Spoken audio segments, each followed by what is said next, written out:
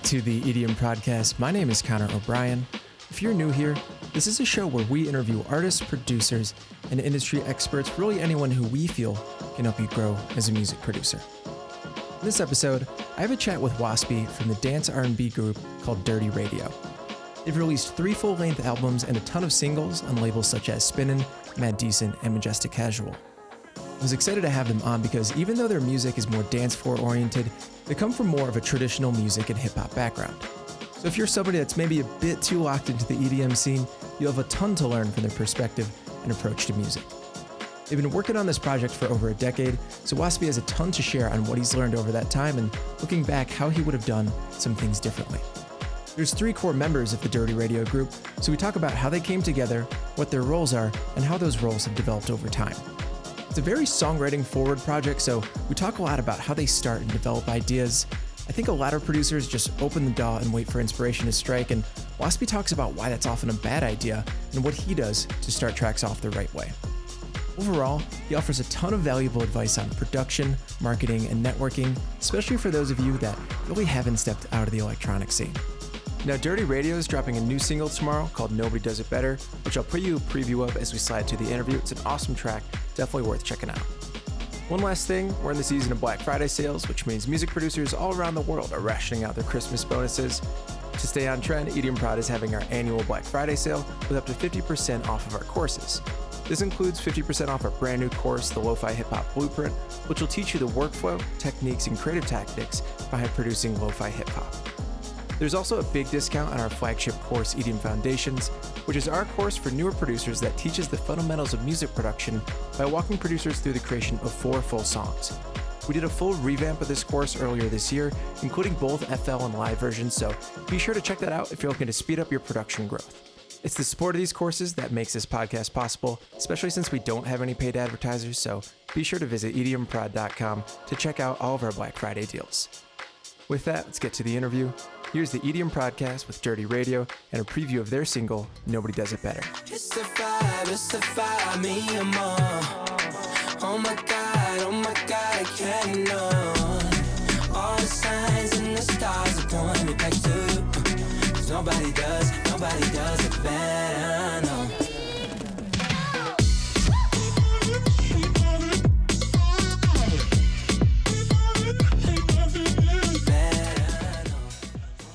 All right, welcome back to the EDM Podcast. Today I'm joined by Waspy from Dirty Radio. Waspy, how you doing today, man?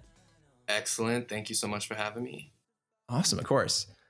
So as always, I'd love to just learn a bit about your background. I'd love to learn about what you were doing beforehand and then how you moved over into working together in this project. Yeah, absolutely.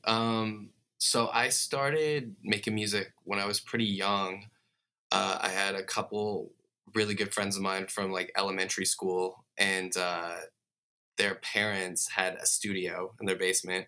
So we'd go and jam on weekends and stuff like that. So I kind of grew up playing like punk music, rock, like grunge, really got into like metal, industrial music, and then really got into dance music when I was probably in like junior high. And then got into hip hop, the whole thing. So basically I had a band that I kind of grew up with. That thing kind of fell apart after we had invested a ton of money into a record, which was super unfortunate. But luckily, I kind of decided that I wanted to leave Vancouver and just put myself out there and try and find a vocalist. And a couple days after I moved to Vancouver, I met Shadi. And I feel like I kind of manifested it. And and so we immediately started working together. At that point, I was living in my grandma's basement, and I had a Korg Triton, and thought I was a producer. I was like, yeah, I'm a producer, even though I didn't really know anything about anything. And we just kind of started writing together, and I'd say it developed pretty naturally from there. How did you two originally get linked up together?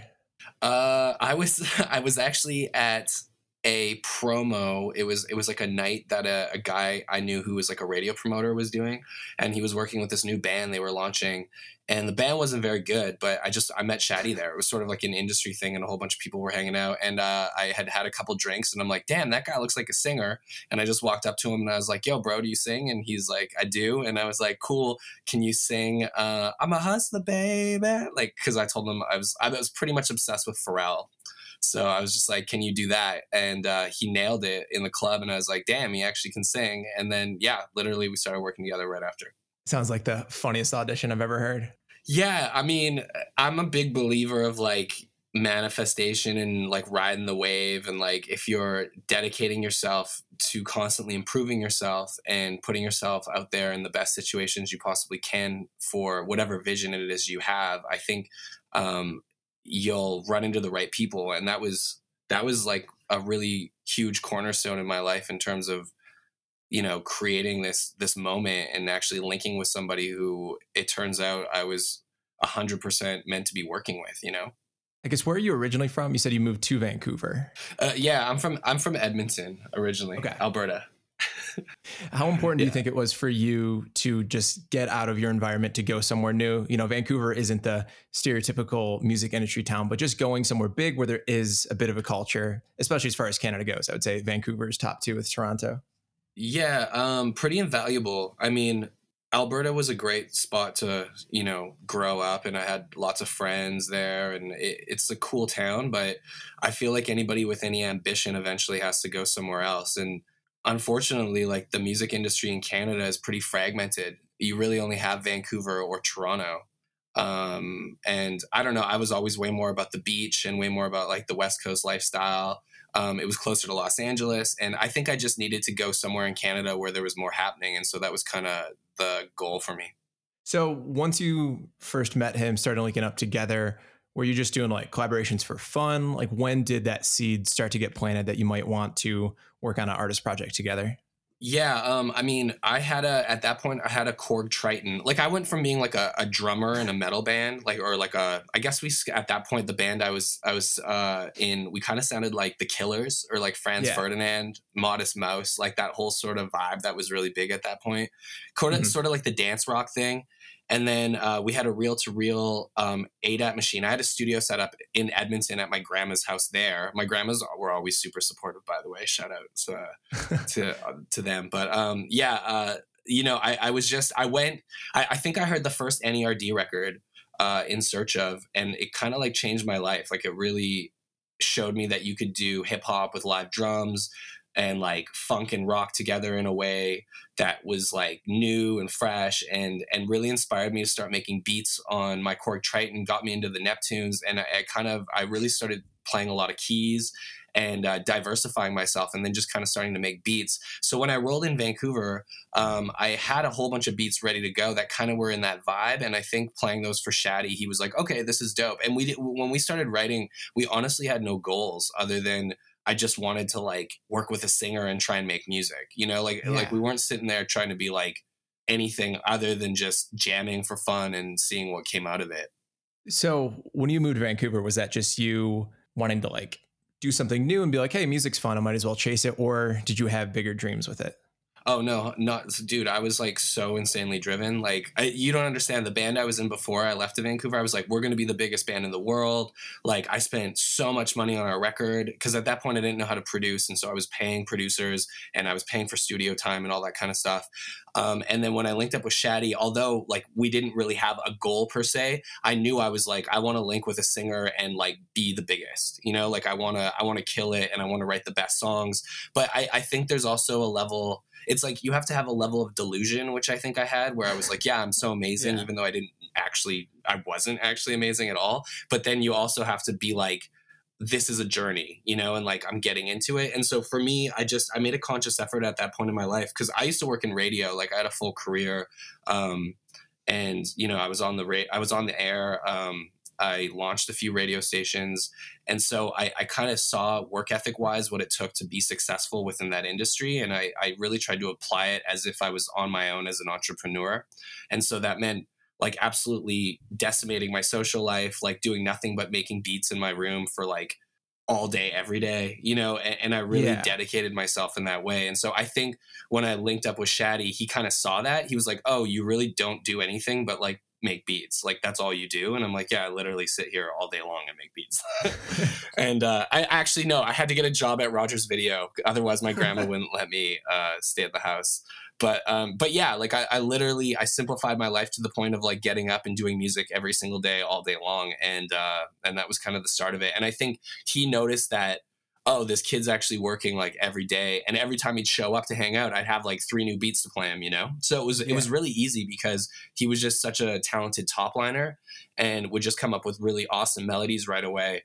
And it was super natural. Like it wasn't like we had to try, you know. Yeah, I think that's a really undervalued part of growing as a producer and growing in the music industry is finding people that have that exact same ambition and drive. And it seems like he, was a talented top liner and saw that in you and then wanted to connect and work with you.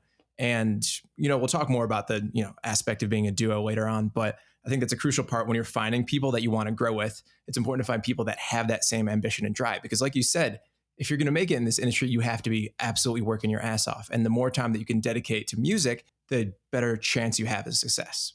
Absolutely. So once you started writing together and kind of collaborating, you said he was singing on some of your songs. What did that process look like for you to develop this Dirty Radio project together? Well, to be honest, the whole first, I'd say 2-3 years of us working together, like Dirty Radio wasn't even anything. Like there was no concept of that at all. In fact, we had a whole bunch of different names before Dirty Radio. I think what really sort of created the Dirty Radio entity was a bunch of mishaps, like a bunch of like messing up and then being like, okay, you can't do that, or that's not a good idea. For example, he would come and record on my beats. And when I say record on my beats, I would like take my beat straight from the keyboard and go onto like a burnable CD with his vocal like live at the same time. and I'd just be listening to these demos being like, yo, these songs are hot, but like why doesn't it sound like Timbaland? Like I didn't understand. Like I didn't get the production aspect of it or like the engineering aspect of it. And so like many people in our situation who don't really know what the hell they're doing but have good song ideas, we started working with a producer who I'd worked with extensively, who was actually part of my family. And cool. Long story short, we spent quite a bit of money between two of us, and we just weren't happy with the product. And it was sort of one of those situations that I think a lot of young artists or musicians get into, where they end up working with somebody, paying them, and they're not happy with the results. And then what do you do at that point? Do you spend more money to fix it, or do you not release it, or do you release it but not be happy? Yeah. And you know what I mean? Totally. And so luckily around that time, we ran into a guy who I'd always sort of been friends with through another really good friend of mine named Anthony, who's now the third part of Dirty Radio.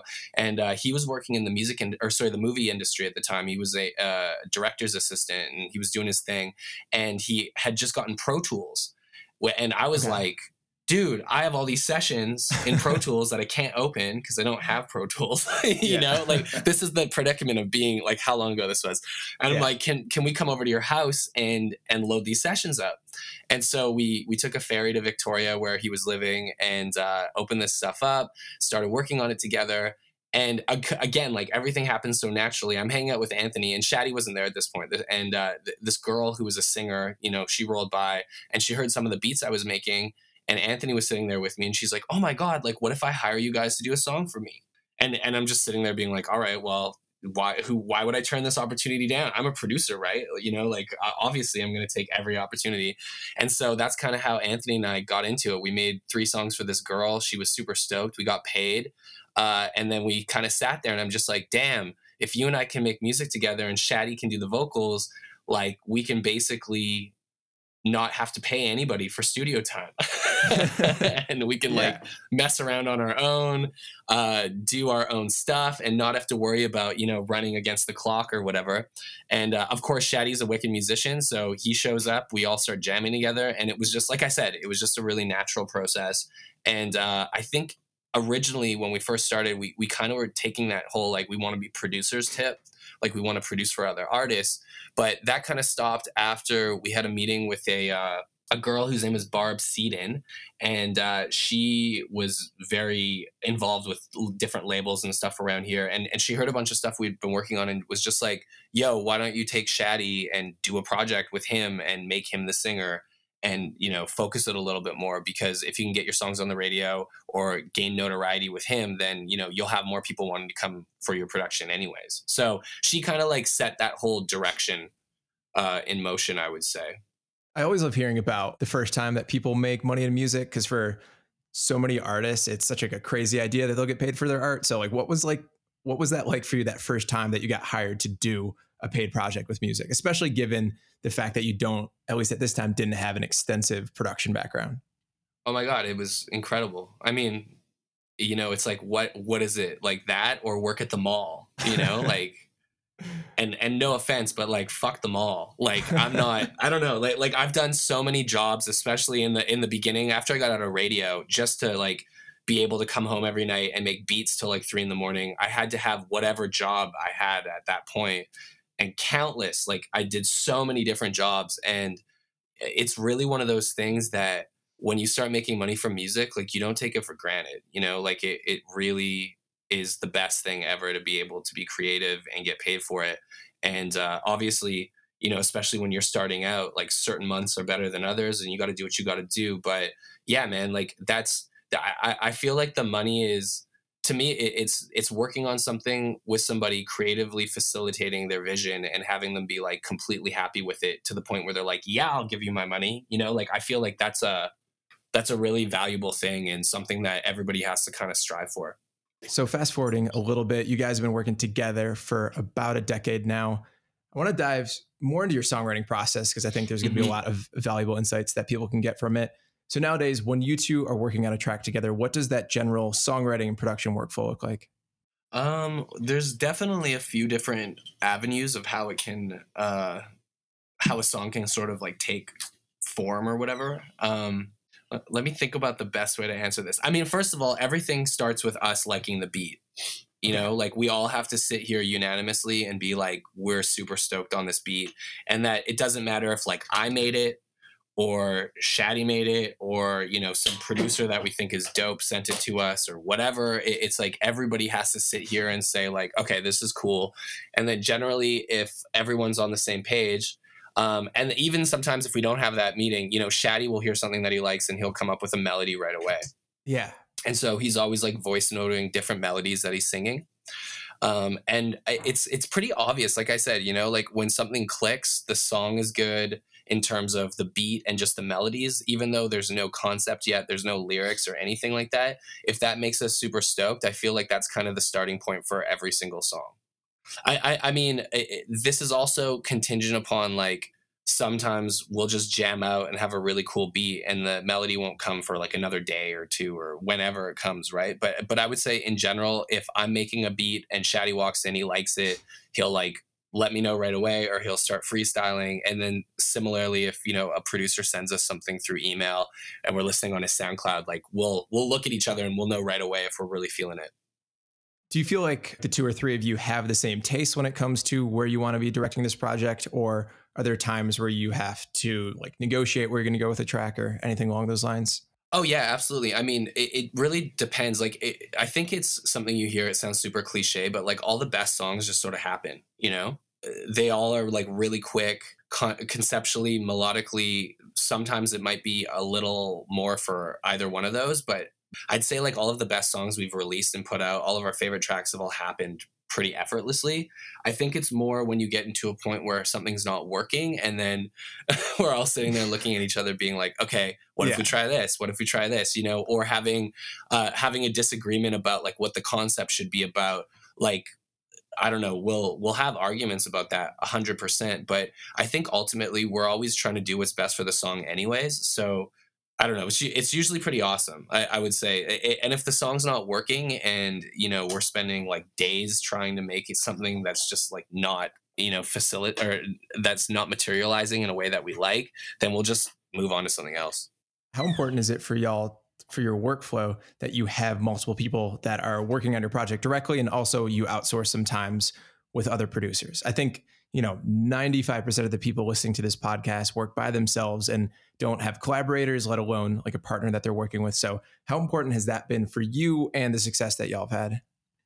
Well, I think in terms of collaboration between the three of us, like as a core, Anthony, Shaddy, and myself, it just sort of solidifies a level of consistency.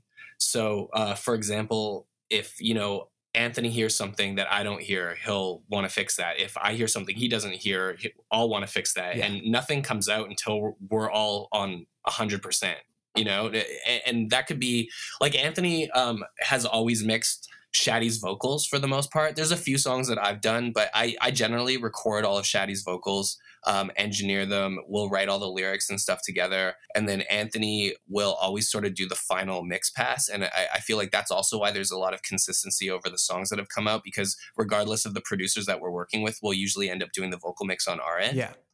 But I would say that having the three of us creates this this sort of level of like, if everyone's happy, we're good to go. Working with other producers has been interesting in the sense of we're a lot more open to hear what they have to say. Yeah. For example, if one of us has an idea and it's just the three of us working on it, we'll argue with each other potentially. Mm-hmm. Whereas if another producer sends us a beat and he's like, oh, I want to try this, we're just like, okay, yeah, let's try it. Yeah. You know, like we're just, I think it's because we've grown up together over the last like decade writing. And so we're down to push each other a bit more. Whereas I think we're more open to other people's ideas when we're collaborating with outside producers who are sending us instrumentals and stuff. Like, I'm glad that you're talking about the fact that you work on songs, you know, a lot of them completely by yourselves, but you're also interested in outsourcing and working with other producers.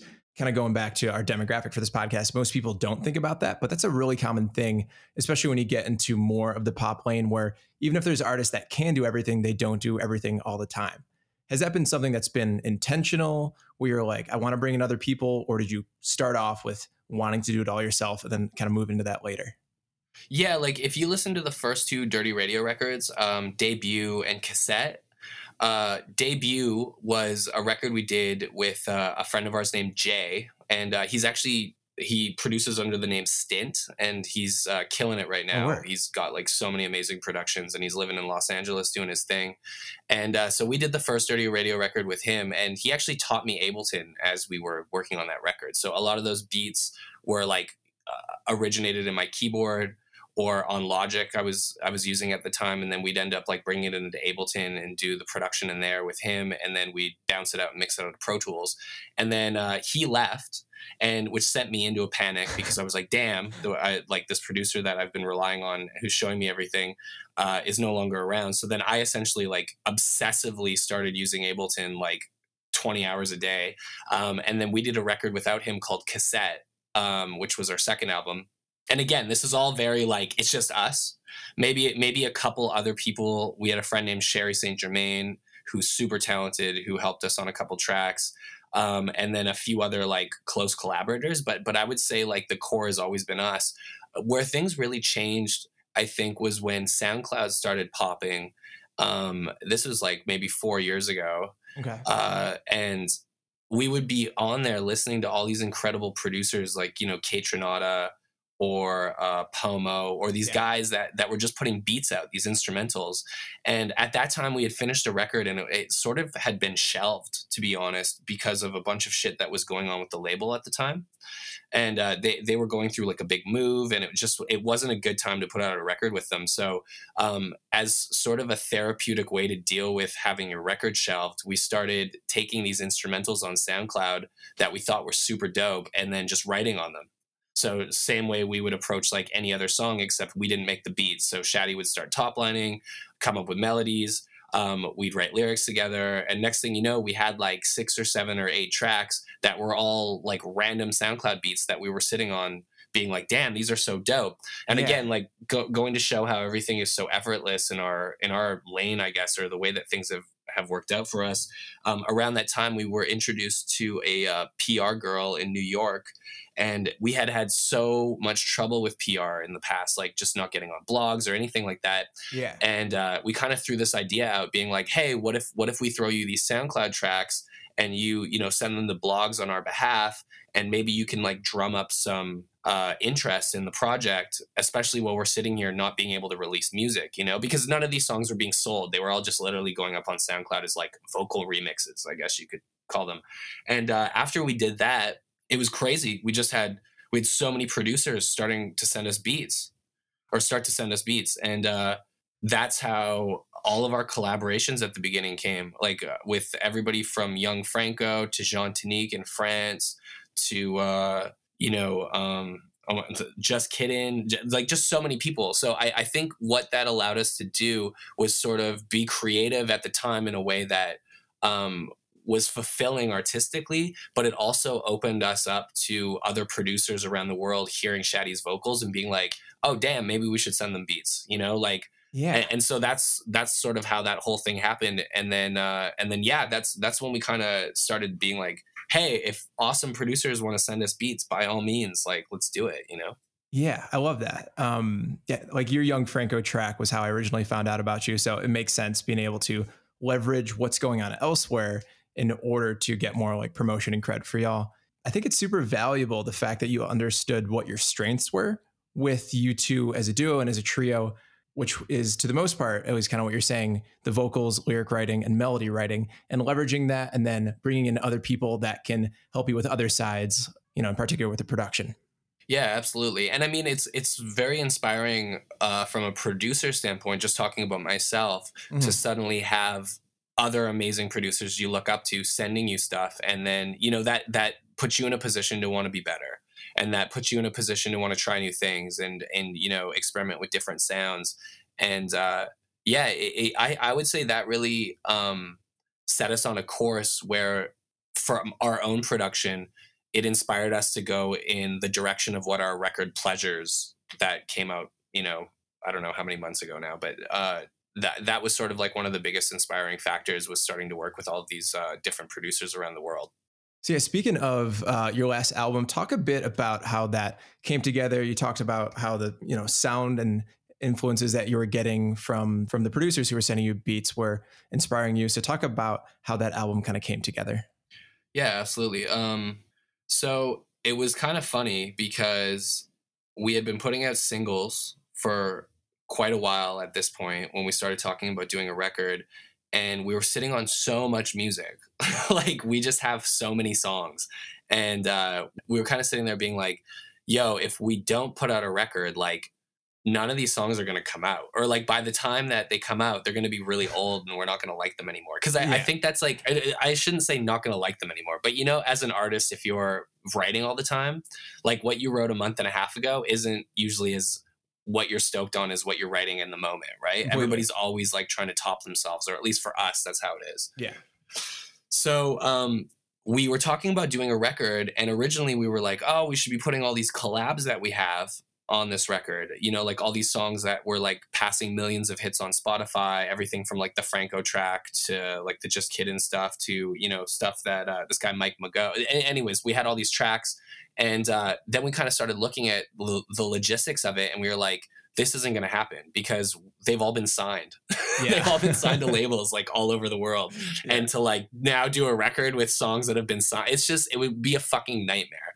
So at that point we were like, okay, well, let's just start writing new songs then. Whatever we write that's new is going to go on this album. So we sort of made like a conscious shift that we would create a bank of songs. We already had a bunch of songs kind of sitting there as like, okay, this might work, this might not work. And then we started, you know, just writing every day ourselves and creating stuff. So I think the record really started to come together when Shaddy and I made it's the first track on the album. It's called Getting Deeper.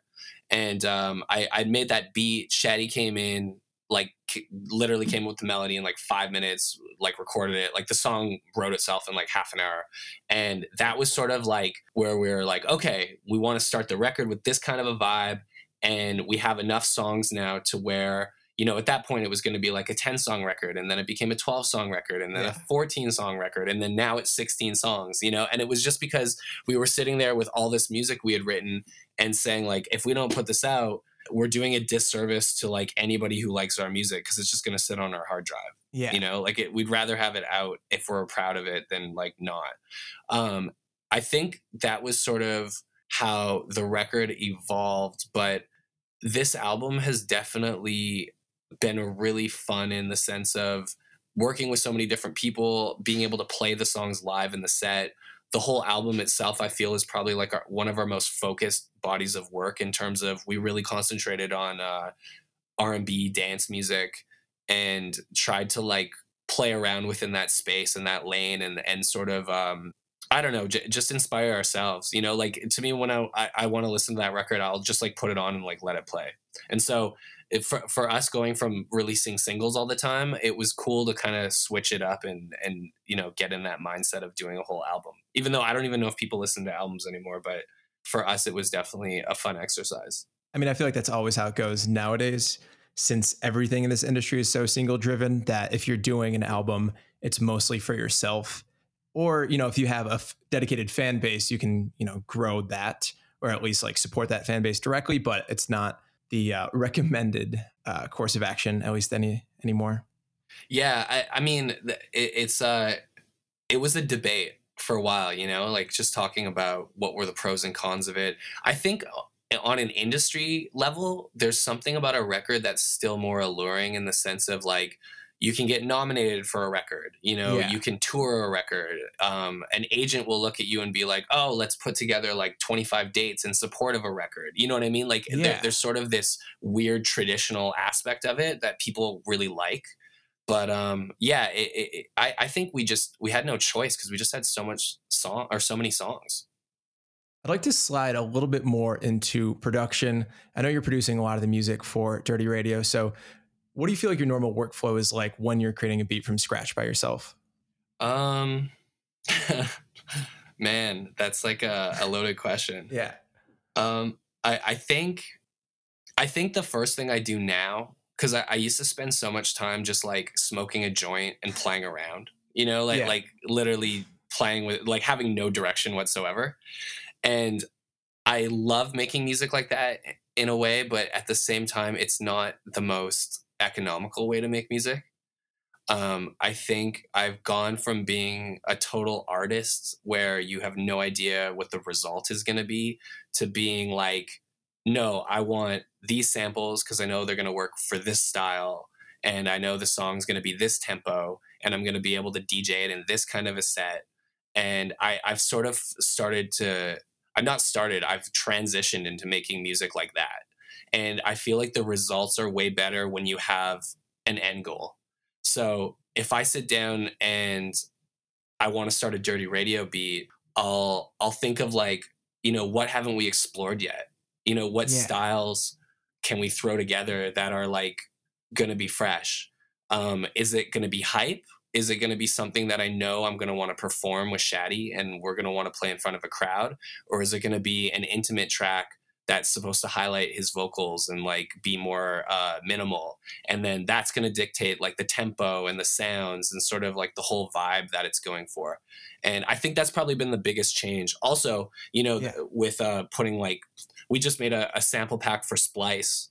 It actually hasn't come out yet, but putting together like a bunch of samples that we've been using over the past like 5 years. There's certain things I think that are really important to highlight as an artist that sort of give your production a bit of originality where people know it's you. And so returning to certain sounds I think is like a really cool idea if you're trying to create something for yourself that actually stands out. I think nowadays it's so easy to go on a site like Splice and download like the top 5 sample packs and make like a banging beat, but is it really gonna like stand out in the sense of, are people gonna know it's you? Yeah. So that's kind of something that I'm more interested in, is exploring things we haven't done yet, and having a very strong vision off the top of what we kind of want to go for. Where do you feel like that vision comes from? And I'm asking this because I feel like so many producers walk into the DAW and get creative block just because they have no direction and focus. I think there is something to having no idea where you're going to go and just letting the track write itself. But I think from a professional standpoint, the more you can have an idea of where you're going to go with the track, the better and more productive of a session you're going to have. Yeah, I mean, I honestly, in the most simple answer I can give you for that, and this is just me talking about myself, like, I just want to make music that I like. Like the vision to me is that I actually want to listen to this. Like, I want to play this for girls when we're hanging out. I want to like play it for my friends when we're partying. I want to like play it live if I'm DJing. Yeah. Like, I want to play it because it's dope and I'm going to only make dope stuff. Like, I don't know. That's the only way I can really think of it. Right. Cause otherwise it's like, you can just get so like sidetracked. Yeah. I think it's way too easy to make music for other people and not enjoy it yourself. And whatever those reasons are, like for you, if you want to make girls dance and like be able to like play it out, that's what you want out of music. And I think it's super important and not always the easiest thing, but to like ask yourself, what is it you want out of music? Do you just want to like make music and not have to care about where it's going to go? Or do you want to make it for a specific like scene or culture or vibe the better you can understand that, the better the result's going to be. For sure. And I think it goes back to that whole like music being a feeling thing. Like it's really, I don't think people who make music actually understand like the power they have, like Yeah. they really don't get that they're like an emotional wizard in like a weird way. You can completely change how people feel about themselves and how they feel about the world around them by like what they're listening to. It's so crazy. And so to me, that's just my goal when I get into the studio and I'm making a beat. I just want to feel good. Like I want to feel like my life is amazing. I want to feel like anybody who hears this can be inspired by what I'm making and will like make them feel better, So I think that's really, I don't know. That's honestly like what it boils down to more than anything. And even when it comes down to like working on stuff that's darker, or working on stuff that's more chill, or working on stuff that's like, there's so many different vibes you can go for. It's just to me nailing that feeling so perfectly that people want to like get lost in it. How do you fuse the idea of letting the emotion drive the track with all of the production that has to go underneath that? Yeah, it's funny for me because I came from the fully emotional side of music, like no technical anything. Like I literally didn't even know what an EQ was forever. Yeah. And I think this question is best sort of answered depending on genre. I think certain genres you can get away with being really lo-fi emotional and the production doesn't really matter. It's more about the vibe and the song. To be honest, I feel like that was why my beats were cool when I was starting out, is because they sounded cool, but they didn't sound good. Yeah. I think if you're trying to make EDM music and you're going up against, AC Slater or like, even Calvin Harris or something, I feel like the technical side has to be incredibly good to be able to compete. But I feel like if you're making music that's sort of like the internet or, even some of the old Childish Gambino stuff, it's more about just a cool vibe and just being just sort of getting lost, like I said, in like the emotion of the track. So I don't know. I don't think the technical thing is necessary, to be honest. Like I think obviously it helps. And for me, I've pushed myself harder in the last 4 years to master the technical aspect of music than I ever have in my whole life because of the kind of music I want to make. But I don't think you need it. I don't think it's something. I mean, I know you don't need it. There's friends of mine who are crushing it, who just have cool ideas and their ideas are carrying them. And I think that's what it really comes down to. Looking back, you've been doing this project, the Dirty Radio, for about 10 years. Is there anything you would have done different at the start of that project? It's a good question. Honestly, no, man. I feel like I've been riding it, been riding the wave. Like it's all, I mean, okay, maybe do I wish like Splice existed when I first started making beats? Like, yeah, that would have been dope because my shit would have sounded way more poppin' right off the top. But, then I wouldn't have ever like hooked in my iPod to my keyboard and bit like Dr. Dre drums and put them on my keyboard and made a beat with like, Dre drums. Like I wouldn't have creatively explored what I explored. I wouldn't have, spent 3 years making beats that sound like DJ Premier and Kanye West. Like, I don't know. It's just like, I think everything happens the way it's supposed to. And I think kids nowadays are super lucky and also in an incredible position to do like life-changing shit at a super young age because of how good technology is. And I think like understanding how to use that in order to create something new and exciting is a point that a lot of producers forget about. Like you have all these amazing drum samples and all these amazing synthesizers and presets, but you have to think about, okay, how can I use this to create something new?